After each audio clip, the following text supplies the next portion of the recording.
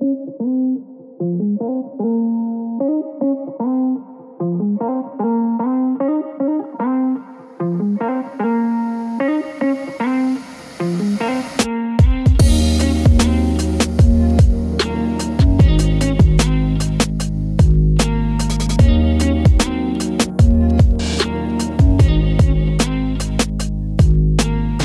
to Faith and Fable, a pastoral podcast that discusses common and often controversial topics from a biblical perspective. My name is Matt Miller. And I'm Matt Henry, and we are back on the topic of parenting, and we're going to deal today with boundaries and some more on the issue of obedience. But before we do it, we have some more questions that were given to us that we want to try to answer. We have several. We can't get to them all. We will eventually, but be patient. But we have several that we think we can handle fairly quickly. The first one is how, if at all, should parenting change with a newly faith-professing child? Meaning, I now have a child who's now professing Christ. And he wants to leave this open-ended so, as he says, we can wax eloquently. So that means he wants you to talk and not me. I mean, it's pretty clear I'm not the eloquent one here. Yeah, but I don't know how to wax. So. Wax on, wax off. Anyhow, you want to first try, or you want me to jump in on that one? I mean, you've had okay. that, so nothing changes. I was going to say it's really simple. Nothing changes in your home. Your home should be overtly a Christian home. If you are, especially if you both husband and wife are Christians, then everything you do should reflect Christ and a biblical model and principles and convictions. So, you have the whole point of parenting is to raise up godly children. We said that, I think, our very first episode is that's what you're shooting for. Is at the end of this, when you have your children leave home. They're adults now. Do we have children who are walking in the faith and are godly? Not vague professors who, they're Christians, but no one around them knows they're a Christian because they don't live that in any clear way. What we're looking for and what we want in our parenting is to produce up children who are strong in the faith and order their lives accordingly. So I expect my child who's not a Christian to obey. As long as they live in my home, whether they're 2 years old or 18, I don't care. They're expected to obey the rules and standards of our home. Things that we've already talked about, like you've got a 16-year-old who doesn't want to come to church. We don't care. I mean, I care that they don't want to go to church. I care that they're manifesting no love for Christ, but I don't care if they don't change your expectations. Yeah, I expect them every day to read their Bible. Every day. If I have to sit down with them and read it with them, then that's what I'll do. If that impinges upon my freedoms and my pleasures and leisure activities, tough. I've got children and I'm accountable. So my child will still read the Bible. I will expect my 16-year-old who's in rebellion to pray for dinner. I'll just say, I want you to give thanks. Yeah. And they're going to be like, I don't want to. I'm not asking if you want to. Well, I don't want to. Okay, then you don't eat. Yeah. Because the idea of instructing them in the fear and the admonition of the Lord, there's no accept clause in that statement with regard to the state of your child's heart. It's right. Whether they're a believer or an unbeliever, you raise them in the fear and the admonition of the Lord, which means you still have them reading the scriptures. You still have them praying. You still have them going to church. Right. They're not allowed to lie. They're not allowed to disobey without consequences. All of those things are still very much part of the home. So you now have a child who's in Christ. Fantastic. Do you beat them over the head with that? No. I mean, I don't think that this person, I know them, I don't think that's what they're thinking. But I have watched some parents that, their child makes a profession of faith, and then the thing that comes out of their mouth all the time is, well, you said you were a Christian. Makes me wonder if you're really a Christian. You don't do that to them unless you are absolutely perfect yourself. I mean, if I were to look at you as my son and you were making that profession, you could easily come back to me and say, well, Dad, do you always honor the Lord? Well, no. are you a Christian then? I mean, I don't know about this. Maybe you should resign your pastorate and and go sell insurance or something.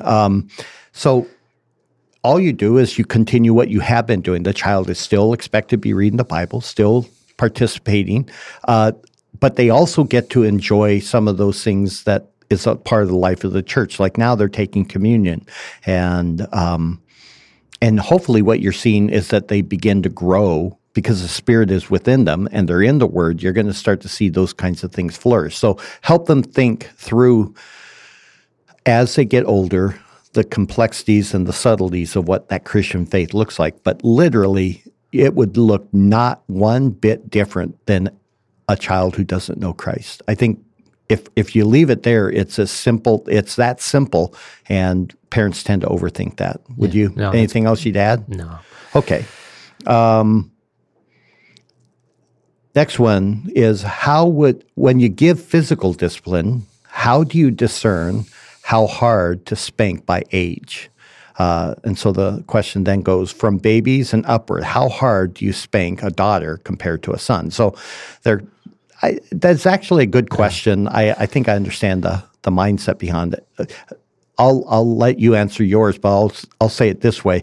I always tell people the discipline needs to hurt more than the action. So if let's say you've got a 2-year-old who you're teaching them the boundaries that we'll talk about today of not touching the remote. That's just I think you guys use no touch, right?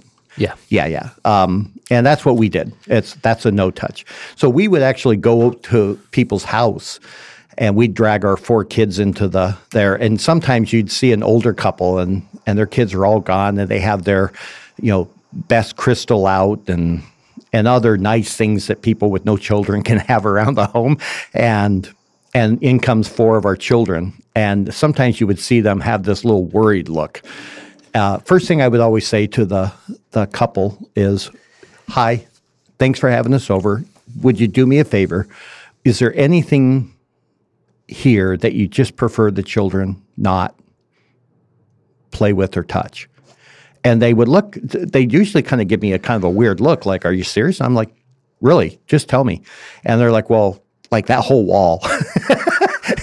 And you look over, oh, he's got a rare book collection. Oh, okay. And she's got her little things on the coffee tables and stuff like that. I said, so where do you want them to play?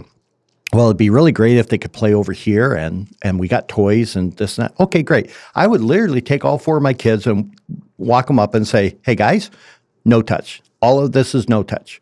Show me the no touch. Because you got, my son, sure. He's drooling and kind of looking vacantly because he's a little boy. But they all know what no touch is and they'll point. I said, so that's a no touch. And this is no touch. I said, this is where you're going to play. Do you understand me? And I expect them to actually respond with a yes, sir. I said, so show me where you're going to play. And they show me. I said, show me the no touch just to verify they heard me. They show me. I said, okay. And what was fun was watching those people. At first, they're like, yeah, that won't work. And then they watch our kids obey.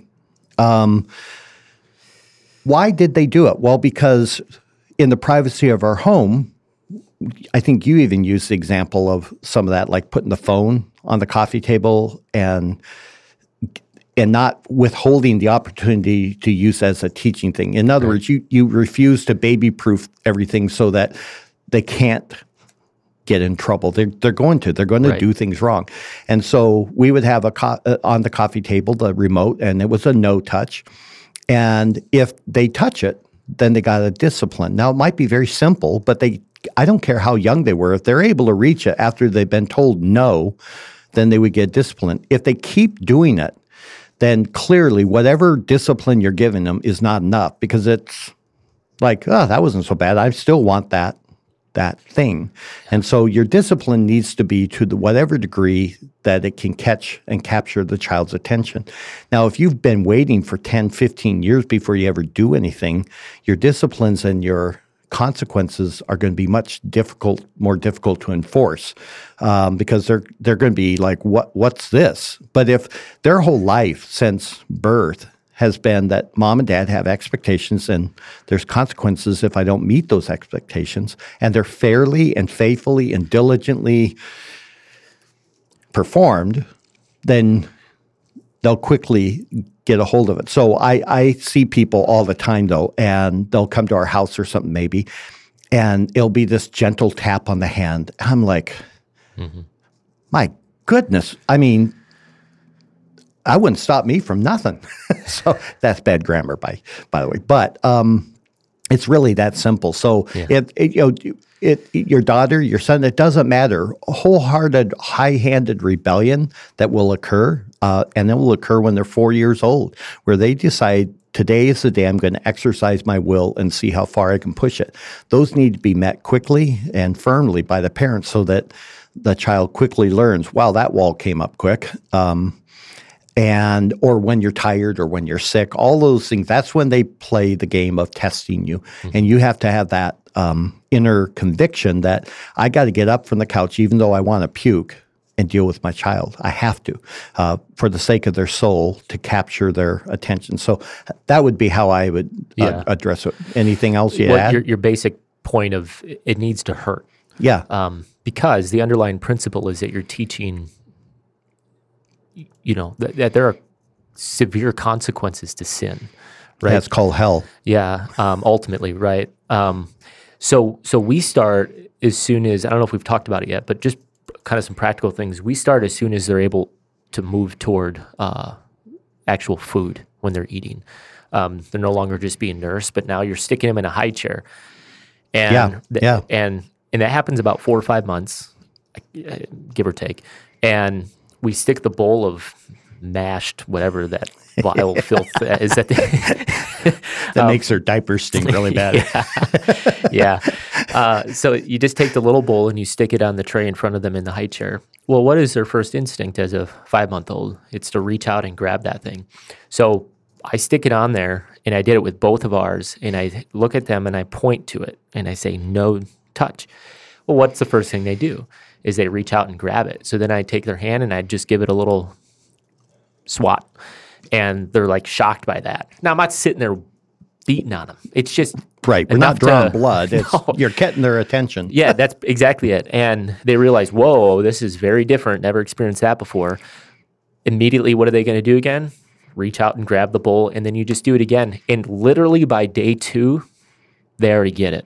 Yeah, they understand when you put it in front of them, they don't just launch onto it. Yeah. That they need permission. Okay, now it's time to eat, because you're going to teach them to pray, right? Yeah. So you're going to, I know that for a fact. I see, and do you guys have them put their hands together? Yes. Yeah, so they got to get their hands together. So there's things before the food gets devoured. Yeah.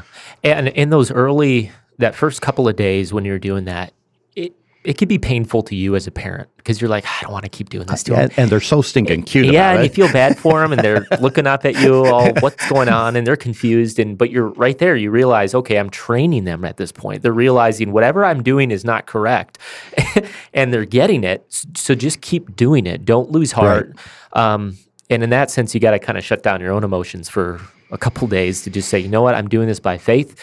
And it sounds so silly because it's just no touching, but you're already beginning this lifelong process for them. Well, on the flip side, though, then how often you hear parents say, oh, it's not that big a deal. You're right, it's not that big a deal, but the mindset behind it is a huge deal. And that's the thing that's why we keep on trying to emphasize work and parent through principles. Right. And so when you do that, I think I may not have said it or not, but I know I've told our church is like you see a child climbing up on a coffee table and spinning their body. It's cuter than I'll get out to watch. It's hilarious. And of course, you can post it on Facebook. However, the question I always tell people is ask yourself if that activity will still be cute when they're 5. And if the answer is no, then stop it now.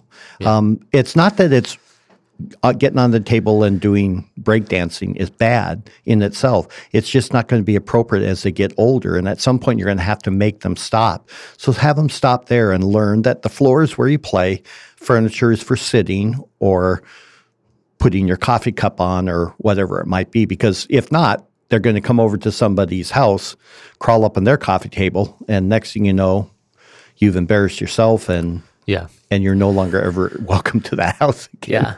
Yeah. So just kind of back to the question here, though. So that's what we do with beginning with the no touch thing, and then that pretty quickly morphs then into we're no longer going for the hand. I mean, with no touch he can, but I think like Levi is 2.5. I think for probably a year I've not used my hand to discipline him, and I think I learned this one from you. Because I think you made the statement, which I thought was a great statement, of hands are for holding. Yeah. So when they see your hand, they should not view that as pain. They should view that as something that's tender and something that's safe. Yeah. Yeah. Yeah. So that's why you quickly move to what we call a whacker. The rod of discipline. Yeah. And then that's what you use. How hard to spank them. Well, honestly, that comes down to what the disobedience is. So we are pretty severe with lying. That's one where there's very little tolerance. And they need to understand that will receive a harder discipline than pushing your brother or something. Yeah. Or a habitual sin or a willful sin, right? Because they'll fail just in life. I mean, yeah, right. She'll push her brother down because she wants that toy. Yeah. He's not as steady on his feet, so I can get to the toy if I nudge him. That's one thing, but there's that willful, high-handed stuff that's where the severity rises. And that corporal discipline or the physical discipline, whatever you want to call it, the goal is for me at least, is to finish doing that as soon as possible. So Naomi is going to be turning 5 here pretty quickly. She still gets it once in a while, but we've already moved quickly into she understands our voice now. And so with like when we go into people's homes, we don't anymore have to say, hey, what do you want them to touch or no touch? Because we've already taught her the goal here is to respect other people's stuff, not, hey, how much can I get away with? Right. And so things begin to change. And so the physical discipline for her is already lessening. Well, we've always taught that if you're faithful, super faithful and consistent, by after 5, about 80% of your disciplines are done because they're under control. Now they're hearing your voice. Now they need direction at that point. It's what's sad is when you see the 10-year-old and dad's still bellowing and threatening, and you're like, you don't have any control over this, and he doesn't. Well, and we'll talk about here today. He doesn't even hear your voice. You're just noise. He knows what he wants, and that's what he's going for. But boy, if you do it early, like you said, it saves the world a hurt. Is there a difference between disciplining a son and a daughter? Maybe a little bit. I don't know. I base that on the disposition of the child. Naomi's such a sensitive person that, whereas Levi's just tough as nails. That little boy, But he's also very sensitive too. But again, it doesn't really come down to the gender as much as it comes down to what was the disobedience. Sure. And and people underestimate. I mean, I've had people smack their own leg and say, man, that hurts. And it's like, and yet you give your child 4 of those smacks and they're right back at the sin. And the bottom is an incredible little instrument God gave. And it can, what I mean, I guess I'm saying is don't presume that just because it would hurt you or you would stop, that has made that connection yet with your little one. Again, you'll know because they're not doing it. Yeah. And you know your child too. You can tell when they're coercing those tears. Sure. Versus it's a genuine, ouch. So that's sufficient, or you got more thoughts on that one? No. Okay. So the next one's kind of a sensitive one. So we want to really word this carefully. And show a lot of kindness here. This couple were not Christians before they got saved, and the wife, for personal reasons, had never wanted to have children. Something about her past. And so there's stuff, right? And now after having come to Christ, she doesn't want children still. And it weighs on the husband, and he does believe it weighs on her as well. So the question is, what's the biblical model for a family? What does God desire for our marriage as we walk together with Christ? What would be your counsel? So that's we really appreciate the willingness to ask this question, and hopefully we can help you. So I'll say it bluntly first, and then we'll try to clarify. How's that? That's sin in the sense that you willfully say, I don't want children, but the command is to be fruitful and multiply. A wife was made to have babies unless God sovereignly prevents it. And so if they haven't had children yet, they're saying, well, we want to kind of strengthen our marriage at this point because maybe they weren't Christians and they're learning just how to be husband and wife. Okay, that's one thing. But when you start to get to a point where, though, I don't want them, you're operating out of fear or or something other than faith. You're not trusting, well, this is what God has commanded, be fruitful and multiply. He repeats it again after the flood, be fruitful and multiply. That's an important thing, by the way, because I have heard the argument that that original command was given pre-fall. But it is reiterated again in Genesis chapter 9. And the Christian home is the key core entity that God has established on earth. It's not government, it's the household, the home, and the children, and that economy within the household. So I would say, first of all, that you both need to come to grips that this is sinful thinking. And so then what's the next question? It's not, well, when do I feel like I'm comfortable with it? It's repentance means, okay, by faith, I'm going to obey, and we're going to seek to have children. If God blesses us with becoming pregnant, then we're going to also continue to establish the things that will make for a good, godly Christian home. When the child comes in, instead of saying, well, I know what I experienced, I know the horrors or the evils or whatever it was in my past, you just commit yourself as that doesn't matter what was.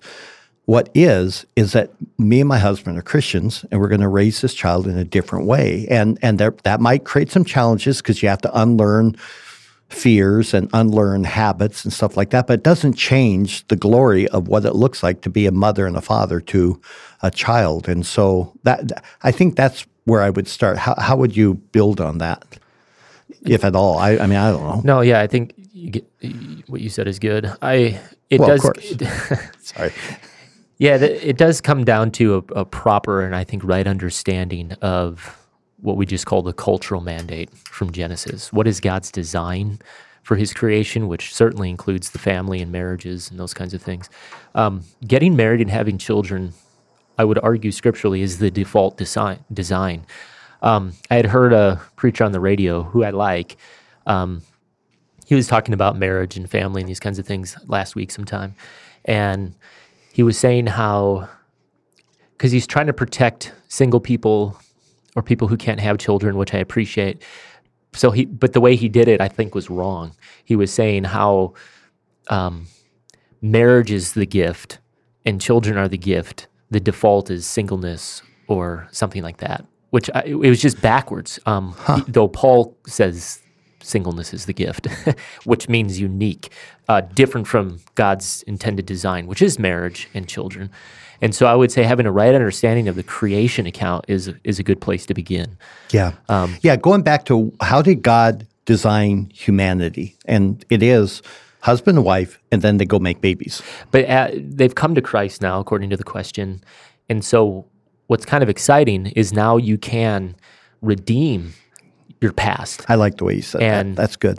And if you had bad experiences, I mean, I understand that. I understand the fear then, therefore, going forward. But now it's like, no, now you're new. You're in Christ. Now you can begin a new tradition or heritage with your family, because now you're starting one that's in Christ. And the grace that comes with that, too, that God will just give, I think you'll find to be amazing. I think I'm going to build on that because I think that's an excellent point. We too often, as Christians, say we'll obey when we understand, or we'll obey when we're comfortable with it. And that's not how God functions. He just simply says, obey. And whether you understand it or like it or agree with it is not the question. You need to obey. And what you find is you want all of the answers first, right? I don't want children, or I don't want this or that until I have all of these things figured out. And it's like, and you never step into that realm where God's grace then is given to you in your weakness and in your needs. God grants incredible grace for obedience, and He never will command you to do something and then say, "Psych." He's not going to do it. He'll honor that. I even use that with baptism. I've had people who are terrified of being baptized. I had one person who was terrified because they almost drowned. I'm sympathetic to that. Others who are just terrified of talking in front of people. And I tell them always the same thing. I said, look, it's the first step of obedience as a Christian. And this is a good test for you. Do you trust that God, the God who has saved your soul, will also honor you and give you the grace to be baptized? And when I put it that way, they usually, sometimes with great fear and trembling, but they'll obey. And it's funny because I've had people say, I don't even think I can finish my testimony. I'm like, if you can't, I'll finish it for you. I'll read it. But I've never had to. Right. Because they find out that, it's not as bad. And they might be trembling, but they say their testimony, they're baptized, and they realize that first thing, that God showed them so much kindness in that simple act. Parenting is the same thing. You can kind of look at parenting as in its totality, and it can be very daunting. I remember going into seminary and picking up the Greek, my first class for Greek. I pick up my textbook and I'm like, oh, Lord. Hebrew was even worse. You're like, oh, what have I gotten myself into? And it's like, I'll never get this. But then it's step by step. Chapter 1, you just learn the alphabet and the declensions and vowel pointings. And you're like, huh. After 3 weeks, you can see a Greek word. You still have no idea what to do with it, but it's like, I'm looking at Greek, and it makes sense. Well, parenting's the same way. You don't start out with an 18-year-old. You start out with a little thing that all he wants to do is eat and sleep. And so first you get the joy of just bonding with your child. The next thing you do is now they're starting to exert themselves, but they're simple. I mean, they're little ones, and he gives you the grace for each step along the way. But you have to obey the commands. And one of them is to simply be fruitful and multiply. So I would exhort them to prayerfully commit their way to the Lord, seek to become pregnant. If the Lord doesn't let them, He doesn't let them. Now that's a whole separate issue. But if she becomes pregnant, give thanks. And now they're going to learn how to love each other through the pregnancy, then through the birth, etc. But grace will be given, you're right, all the way through that. Yeah. All right, one more. This one is, this is a sign of our times. How should you react if your child wants to change their gender? I'll throw that one on your lap. Yes, thank you. Boy. Well, I guess first of all, I would say don't overreact would be a place to start. Because it's going to be more holistic than just a quick conversation, right? So there's a whole lot of worldviews and assumptions and presuppositions and desires of the heart and so many different things at play in this kind of thing. And so what I would say is first, as much as possible, don't overreact, and then understand you're going to have to respond with some patience, and you're going to have to work through that. Now, if they're young, I mean, you're the parent, and right now, all things being equal and assuming certain laws don't come into play, no, you're not going to transition. You're not going to do these kinds of things. But you need to do more than just no. Yeah, there's a heart issue going on there, not just a gender fluidity It's a battle issue. For something far deeper than just right. So I would say, I mean, if your initial response is to just overreact, blow up, think this is crazy, insane, I think you're going to lose them. At some level. And so don't overreact would be your reaction. But do understand it needs to start way before that. I mean, and you're building a worldview, a biblical worldview, and hopefully they understand your position on all these things before they even approach you on it. Like this is Right. just something new Right. that came out of nowhere. No, it shouldn't be. Now, this is the kind where I would almost like us to do like a FaceTime with the person, where we could see them and talk with them, because I have like a million questions. Yeah, every situation is going to be unique, right? Right, right. So it's like, how do you react if your child wants to change their gender? If they're 2, I say no. My bigger question is, how do you even know what gender is? You're 4. So it would just simply be no. I remember actually my little brother, for Halloween, he found a wig and he put it on, and everyone started telling him he was a cute girl. He'd make a cute girl. And I'm like, yeah, but he's a boy. And that's really all you need to do as a young boy. It's just, yeah, but you're not a girl, you're a boy. And that's what God made you, as a boy. Well, even just given our culture, 20 years ago, I probably wouldn't have done this, but now we are. We're pretty firm about not letting Levi play with Naomi's dolls.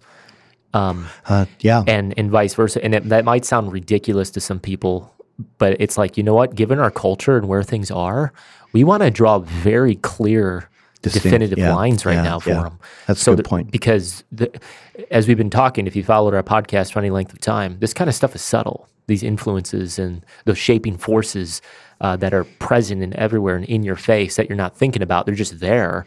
And those have a way of shaping your thoughts on things far more profoundly than we even know. So what you just said there would be my next thing is I would say no. You're not going to, sweetheart. Sorry, that's not how God made you. And I would frame it like that. But I would also then want to figure out, where did my child even learn that concept? Because that wouldn't be in my home. It's not going to be in your home. So where is it that if your daughter also decides she thinks she wants to see herself as a male, it's like, where did that come from? And those influences will be immediately removed. I don't care what I have to do. So if it's like, well, they go and play at grandma's house and she's been telling them that they should explore their gender, well, then you don't go to grandma's house at all. Right. I'm sorry, that's just done. And so that's where I would be, again, is looking at what are the influences and really rethinking what we have been doing in our home, what kind of boundaries, again, and we'll talk about boundaries today. If they're older and you're trying to play catch up, that's a whole different, that's where why I say it would be nice to just talk to this person face to face, because it's like, are you dealing with a 16-year-old and they've been in public school their whole life, and you came to Christ 2 years ago and now they've come out and said that they are a boy, or they're pangender or whatever is the latest craze. You got a whole different ball of wax there. I would still say no, but with the government, like that one guy, if you're in a broken home, so you're a single mother and your daughter is wanting to change gender and dad's all for it, and he has full visitation rights and they share custody, that's a whole different situation. You can appeal and you can fight for that. You can fight even in the courts, but you have to understand that you may not be able to win that. You may lose your child. I don't know how to say it nicely, but people are losing custody of their children because they're saying no to these things. You still have to stand for truth, though, right? Absolutely. You can't back down from that. You have to say no, and then remove those influences to the best that you can and expect a big reaction because of it. The older child is going to just kick and scream.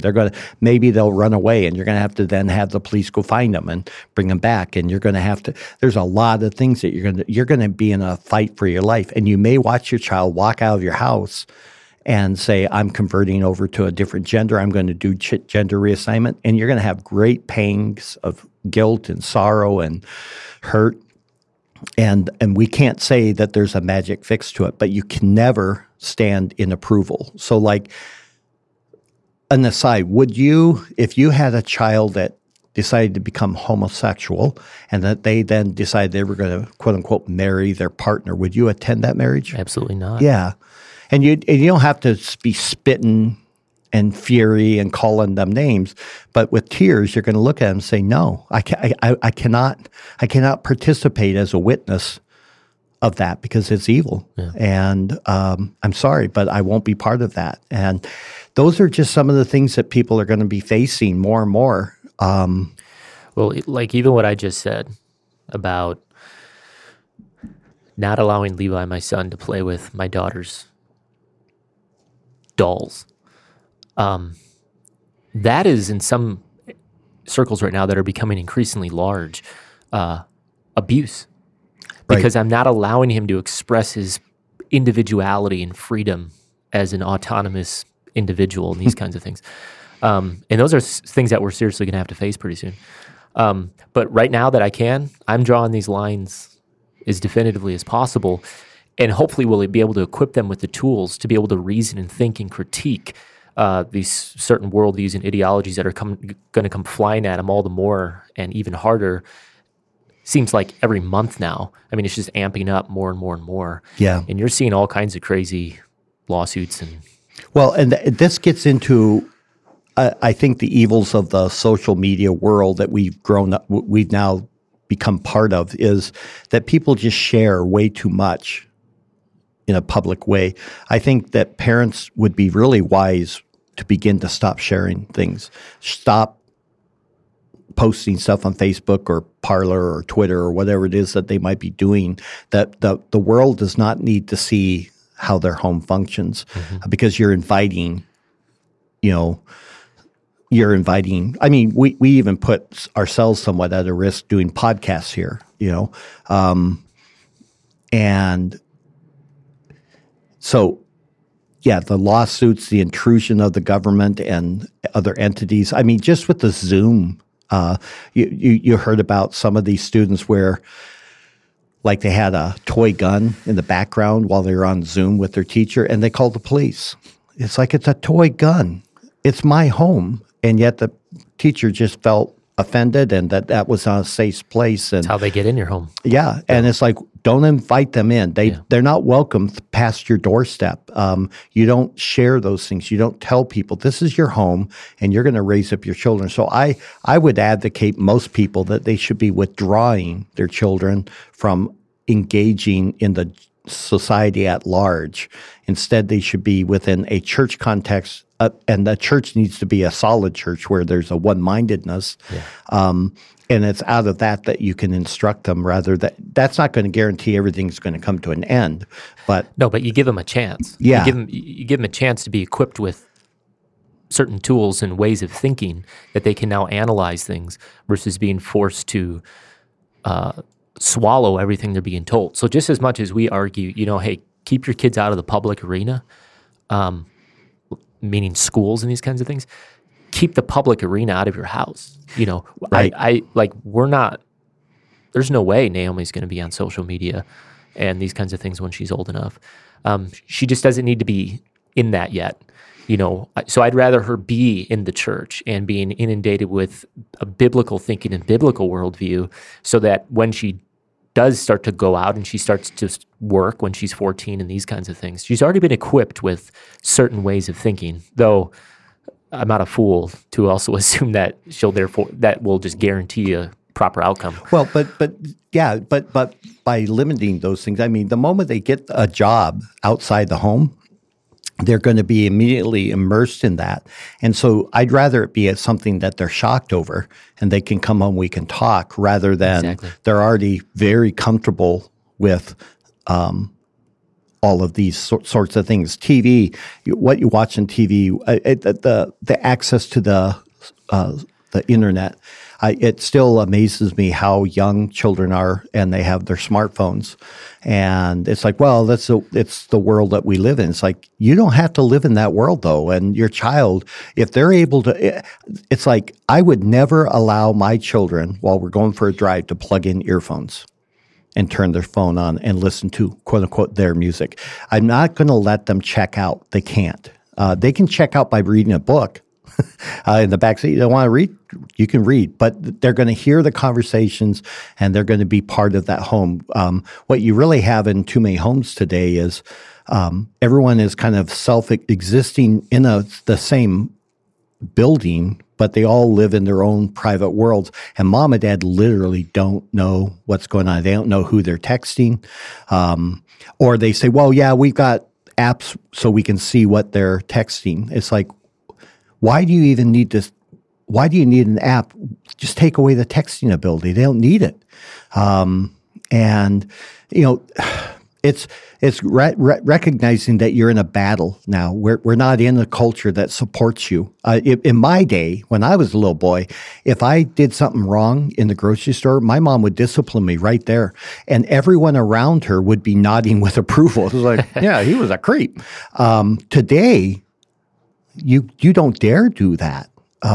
It's a completely different cultural milieu that they are living within, and we have to be very, very wise and cautious about that. So I feel for this question. I sense there's a whole lot there, a lot of heartache and fear, but you have to stand firm against those things. Depending on the age, again, you're not going to overreact, you're not going to blow up, but you're going to fight tooth and nail for them. And if you ultimately lose the child, you lose the child. There's no nice way to say that. Yeah. All right. Well, you think that's enough? Yeah. Okay. So let's get into then the boundaries and obedience. So one of the things we find with parents is that they are reluctant to create clear boundaries. But our Father in heaven actually establishes clear boundaries for his children to live and to operate. And it's because of this that we teach parents to also learn to establish clear boundaries within their homes as well. Again, we live in a world where everything is questioned and where any sort of authority is now challenged and resisted. But this is not the way of a Christian home. We have to resist godless ideologies and sinful worldviews, but we live instead under the authority of the Word in our lives. So that is of absolute authority, and all these other authorities are not legitimate options. So the challenge we find, however, is that the parents today are not very clear on what they ought to do. The culture no longer provides that clear support system I just talked about. Too often the parent is left on their own to figure out what to do. Sadly, too often churches fail in creating that culture of godliness within the church as well. So the parents really are left to themselves. So what we'll do is we'll just jump right into our subject today of boundaries and obedience. Okay, so we want to just give a few principles here that we operate on with our homes with regard to boundaries. So first of all, we would say make certain that these boundaries are reasonable. If they're not, they will only exasperate or anger your child. At the same time, don't let the child decide what those boundaries should be. So if they just get mad, that's not going to be the determinant of whether you do or don't do something. So this is seen in various ways with your child, and they speak volumes in the way of their heart. So pouting, complaining, screaming, threatening, tantrums, or just simple refusal to honor the boundaries that you've established are all revealing their heart. Right. And so that needs to be addressed along with, of course, your expectations. Yeah, don't keep this an external thing. What you're really doing in parenting is seeking to shepherd that heart and guide them toward Christ. And then what does it look like to live as a servant of Christ? Yeah, so those external reactors are indications of the state of the heart. Right. Yeah. So obviously, the earlier that you start this, the easier it's going to be for everybody who's involved. But just because they're 10 and you start practicing this, doesn't make that wrong for your household. It just means you're going to have to now work harder in the beginning. Second, begin to establish boundaries that are biblically based. So these are commands that the Bible teaches. These are also commands that are still in effect today for the church, meaning, don't drag some command that was given to Isaac up and stick it in your home. King Saul, go and get 100 foreskins of Philistines and bring them to son. Yeah, that's not right. Right. But if you just operate primarily with the idea of obeying and respect within your home, then the boundaries that you set will be reasonable, and they're going to be simple to defend or explain to your child. By the way, have you ever thought about David's reaction when Saul told him, yeah, you got to go bring 100 foreskins? David leaves. His men say, so what the king say? He's like, well. And they're like, all right. Must have been bored today, huh? King wants entertainment. Some other guy who's not aware of this, he walks in on after you fought some Philistine and killed him, and you're hacking off the foreskin. He's like, dude. He's like, King Saul wants it. Oh, okay. And totally off the subject. All right, third thing. You're welcome. Third thing to do is set boundaries that are based upon wisdom and biblical principles. So the first boundary is what you just said, the commands. We don't lie. We don't steal. But then there's also points of just wisdom and biblical principles. So an example is out of Proverbs 25:16. Have you found honey? Eat only what you need so that you may not have it in excess and vomit it. And you're like, okay, well, this is not just about honey. What it's really saying is that too much of anything is bad for you. But it also talks about things like gluttony, that you don't eat to excess, you eat what is necessary and appropriate. So a mom or a dad needs to be able to tell their kid, you've eaten enough. Well, I still want more. You've had enough and you're done. And that's just the rule. You're not going to be an overeating child.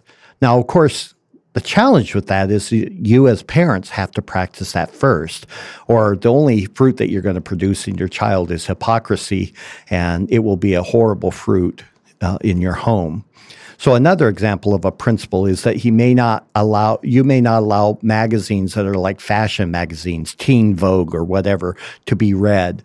And again, this would simply be due to passages that warn against vanity or excessive concern with appearance or even immorality.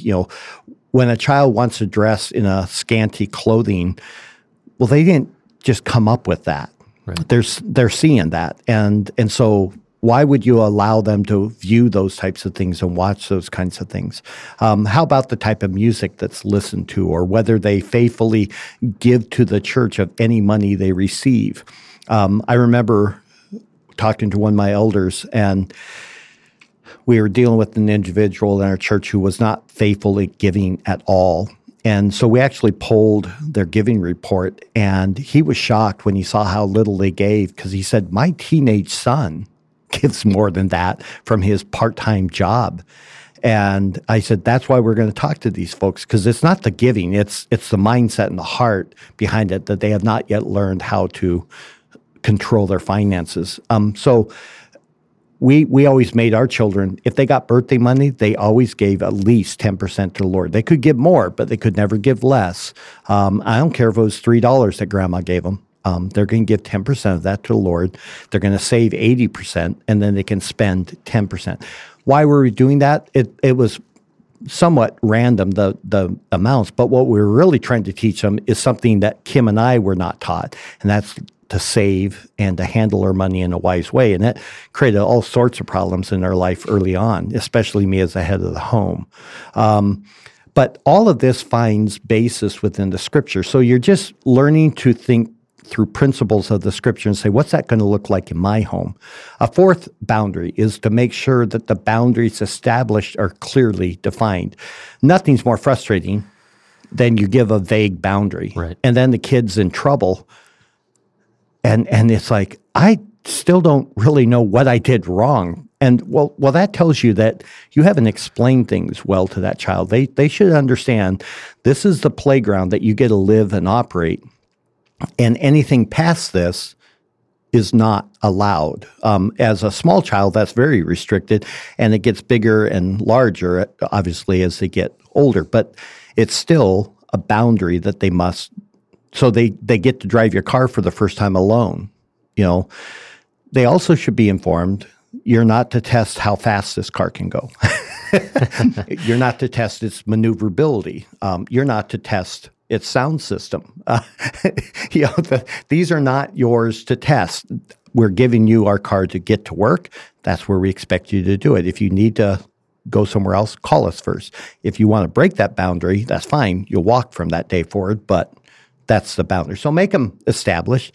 Then fifth, make only those boundaries that can be enforced. In other words, say what you mean and make sure you mean what you say. So that requires you to resist those knee-jerk reactions that parents tend to do, to give careful thought to what you say. It's never fair to give thoughtless commands. And if you find that you did do that, then what you really have to do is go back and repent of it to both your spouse and your children. This is something like a father he's had a bad day at work. He didn't sleep well. He gets up. He's in a bad mood. He's got a really tough day at work. Kids are acting up, and all of a sudden he bellows, "They must only eat toast," and off he goes to work. It's like, thanks, honey. Hopefully in his drive to work, he's realized that he was being a jerk. And when he comes back home, or he can just simply call his wife and say, "Babe, I'm sorry. I was just angry. No excuse. Please forgive me. I should have been more thoughtful. It's fine."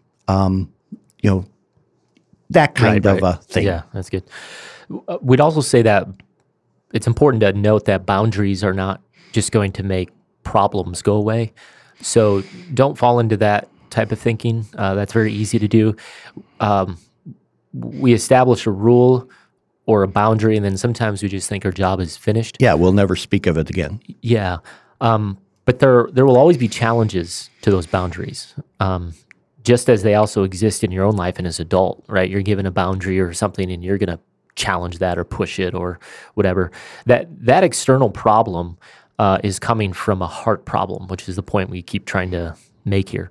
But they'll help you see areas that need to be improved upon, and they'll help you protect the child and give you a good foundation from which to teach and to guide them in practical applications of Scripture. So you want to also allow for the natural consequences of your child's actions and behaviors. These can be both positive or negative. So we find that so much parenting today is typically done out of fear. You're afraid of what might influence your child. You're afraid that they'll not turn out the, quote, right way, whatever that means. You're afraid that they're going to hate you or they're going to rebel. You're afraid they will get hurt, and so you do everything in your power to make life safe, even though that's an impossible thing to do.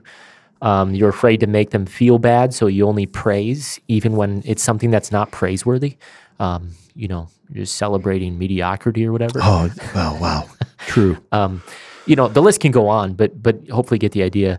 But if you're willing to let them suffer the consequences of their actions and choices, what you're going to build is the basics of wisdom into their hearts. And the way it's phrased here, both positive and negative. Yeah. Let them enjoy the fruit of wisdom. And when they do something right and they're like, hey, look at the product of making a good decision or right decision or biblical decision.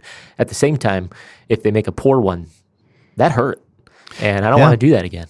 Well, I'm thinking they hit teenage years.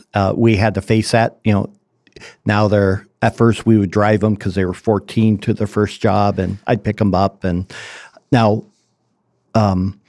they finally get to drive. And let's say they're not allowed to drive and do anything other than go to work. But then your second child, you'll allow them to do other things with the car. And the first one's screaming, "You never let me do that. How could I?" And it's like, who has the tickets? Okay, let's look at your driving record. Oh, that's right. You have 3 speeding tickets, and you haven't yet learned to control that. So that's why you don't get to, because you haven't learned to control yourself. She has no tickets, and she's always where she's supposed to be. That's why she gets to. So there's that praise too. You're also even instructing the one who gets the negative consequences. You're saying, see, there's blessings in obedience, and there's cursing, if you will, and problems and pain and consequences when you're being an idiot. So enough. Yeah. So let's give some examples then of consequences. Now, for little ones, it's as simple as a quick rebuke and discipline when they go outside the boundaries. So this means you establish boundaries and then basically plan for training days. So this is something my wife would do. with our children, I think we've talked about this before, our kitchen was deadly. It was very unsafe that we rented. And so, but it was also, the house was carpeted except for the kitchen. And so the boundary for the little ones when they could crawl was they could not come into the kitchen. And so Kim understood as each child entered into the crawling years, and we had our children about 18 months apart. So you always had a little one. And after the first one, you also had then a toddler. And so she knew that the house might not get clean. The dinners might be very basic.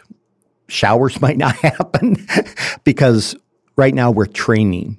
If you make getting your makeup on or your chores done more important than training your child, then you're going to set yourself up. But have those training days. And so she would actually train the child and bring the child over, show that that's no touch. And then even though she'd be in the kitchen, that child would want to be with her and they would put their hand. The moment the hand or even a finger would touch that linoleum, she would turn around and say, "Oh, sweetie, that's a no touch. You're not allowed in here." Give them simple discipline, put them away from it and go back about her business. But she was really keeping an eye on the child.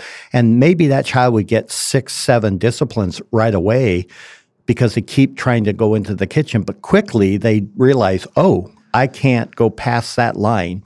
And you've created a training. So give them a quick consequence. That's easy when they're little.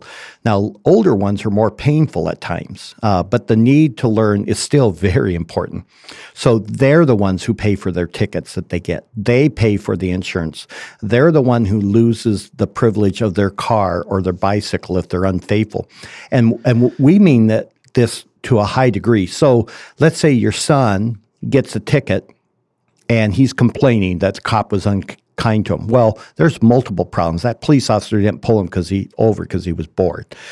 And he wouldn't have pulled him over if he wasn't speeding. So first of all, you're going to go pay your ticket. You're going to plead guilty. Second of all, you lost privilege of driving for the next month.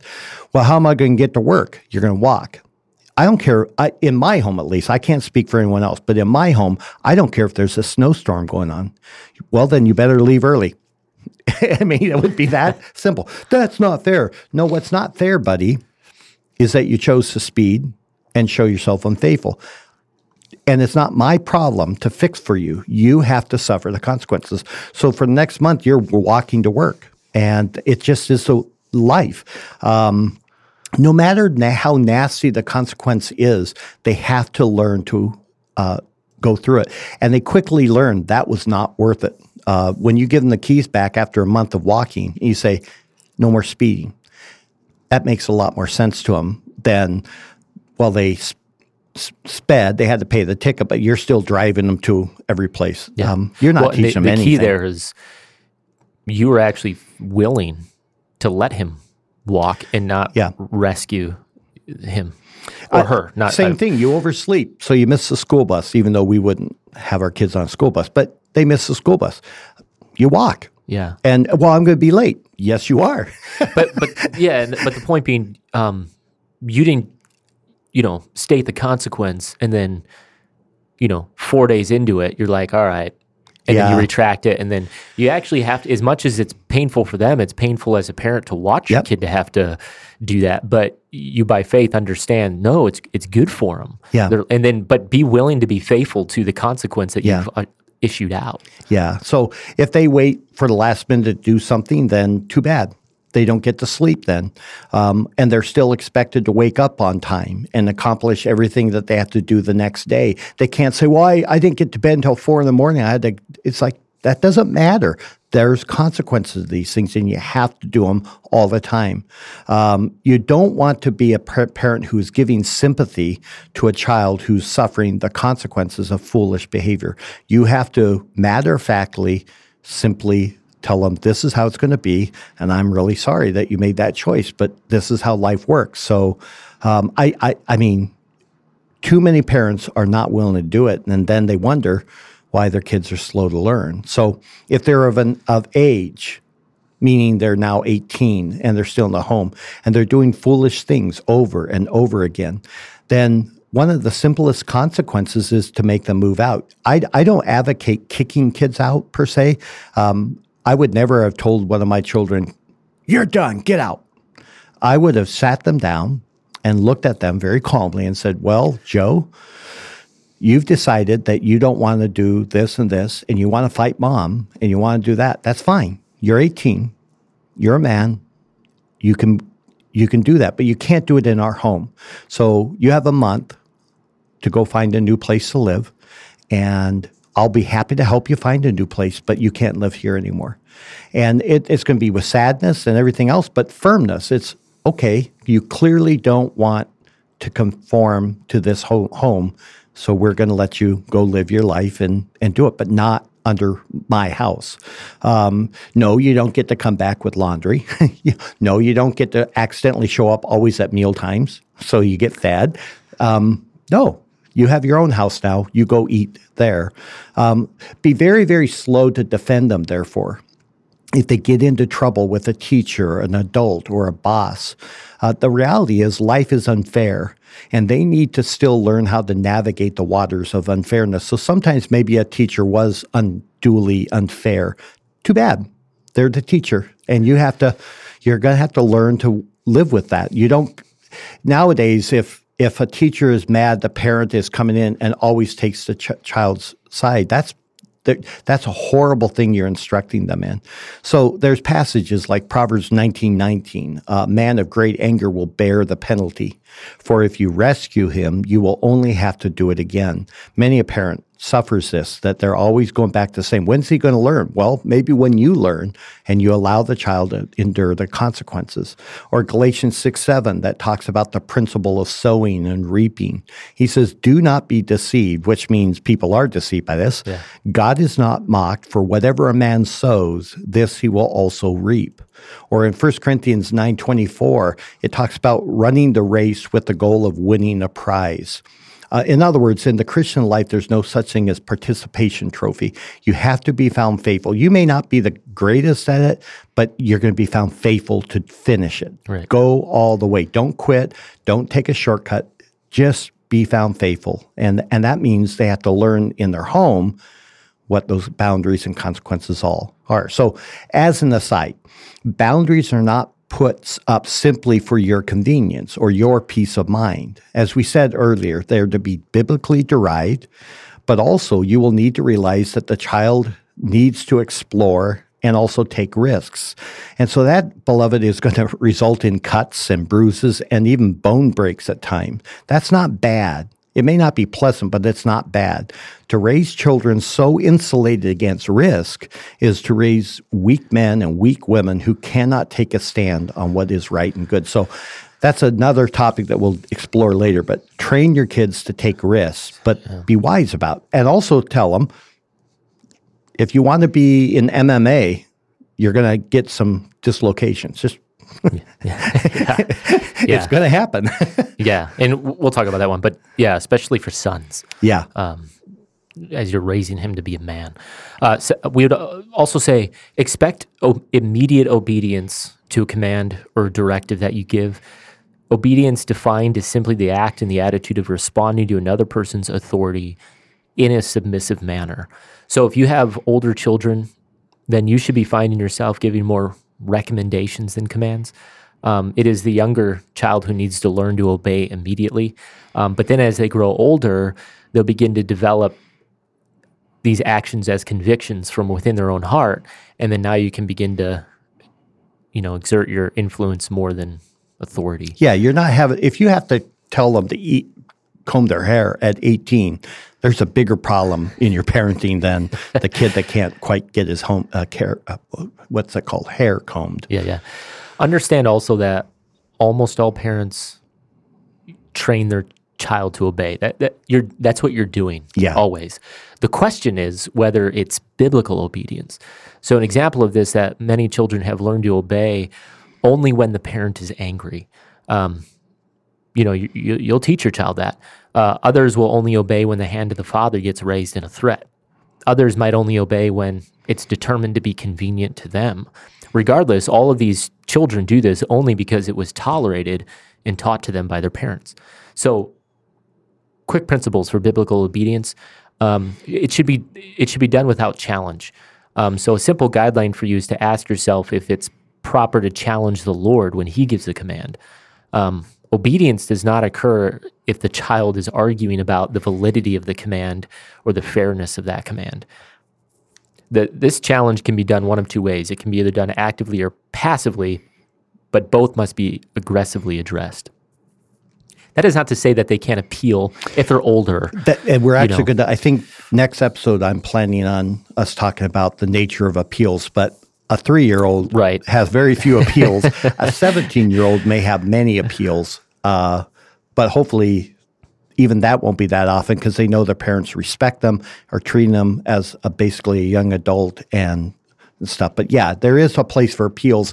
My problem with that is too many people rush to that too quickly. Right. It's like, first get them to obey, then we can talk about appeals. Yeah.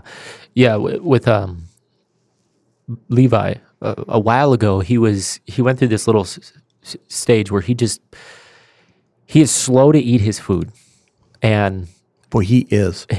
Yeah.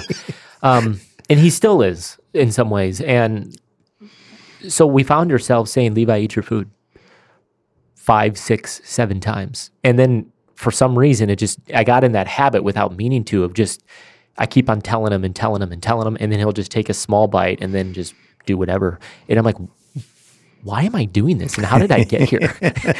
So I said, we're going to just nip this one in the butt. And immediately became much more strict on it. Eat your food. And then if I see him taking a bite and then wandering in his thoughts or his mind, I don't even request again. It's just, if we're at home, Right. It's just, you're going to get a discipline. And then quickly he's learning, I'd better just eat my food, but to sit there and just keep nagging him and asking him and telling him, it's just like, I'm not training him well. I'm training him to basically not have to do what he's supposed to do until I tell him again. Yeah, and you're going to regret that when he's 11 and you say, go mow the lawn for the 12th time, 100%, right. So without challenge. A second one would be without excuse. So when a child is chosen not to obey, do not be ready to accept an excuse. To do so is simply going to train that child always to create an excuse to work around the obedience in some way. So the only standard that you should accept is, again, immediate obedience.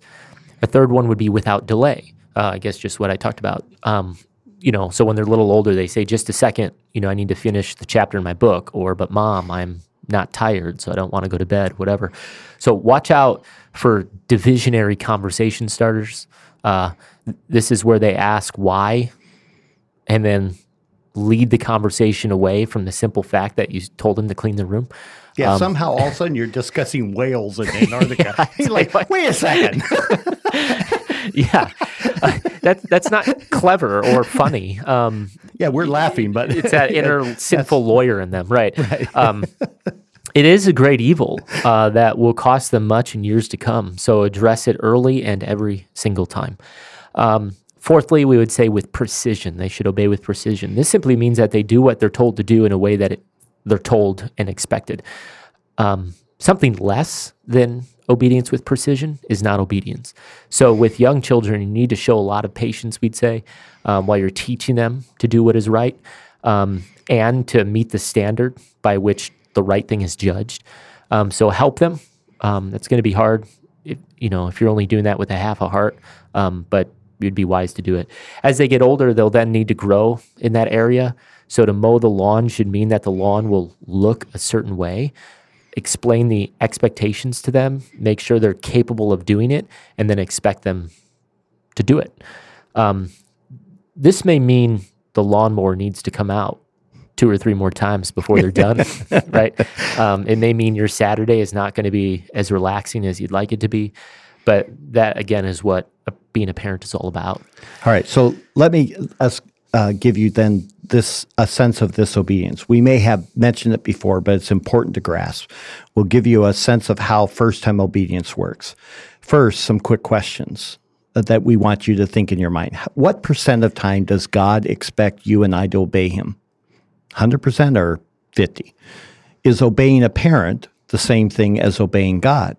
We would say yes.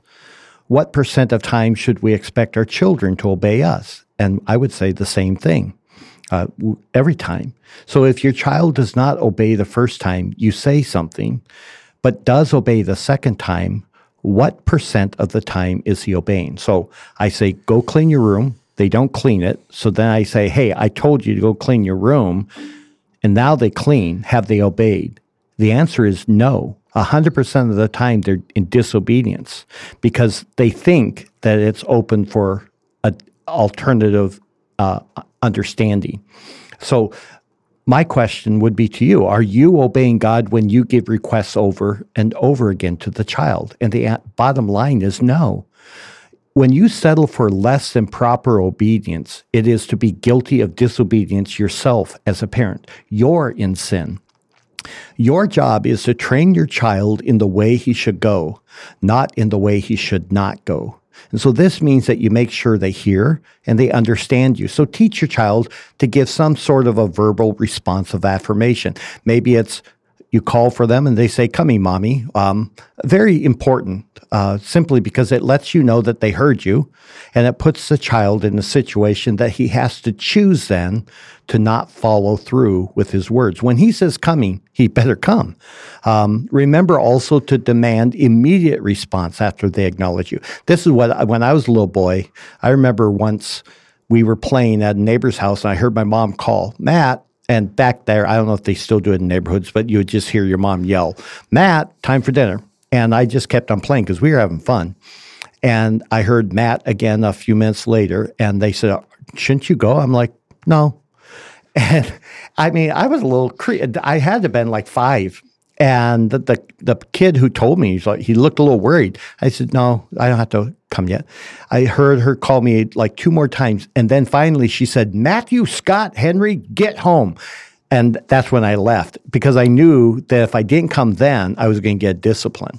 Now, what would have been better is if my mom got me there and then disciplined me because I didn't come immediately the first time. Remember, in other words, demand immediate response after they acknowledge you. Then also teach your child to give a verbal response of obedience. So we taught our children to say "yes, ma'am" and "yes, sir" to us. That may seem trivial. In fact, we got a lot of pushback from our church here when we first came. But it's actually based on the idea that the child needs to show respect to the parent. And it also reinforces to the child that they've given their word that they would obey. So as a rule, talk to the child as he stands before you. I argue that you should avoid yelling through the house at your kid to give them instructions. Instead, have them come to you. And if there's several children, teach them all to come, even if they're not certain it was their name called. So if they hear a name, but they're not like, "Was that me?" then their job should be all to come and find out, "Oh, it's for Bill. Okay, I'm back to my toys." But they should come. And then if you expect your child to listen to your voice, then he will learn to hear your voice. I think that's something you've talked about, how you want your children to hear you and Lydia's voice when you guys give a direction, right? Yeah. Yeah, and you'll teach them if you expect that, and they can discern a parent's voice from a whole crowd of people. Teach the child that they're responsible to not go so far away that they're out of your earshot.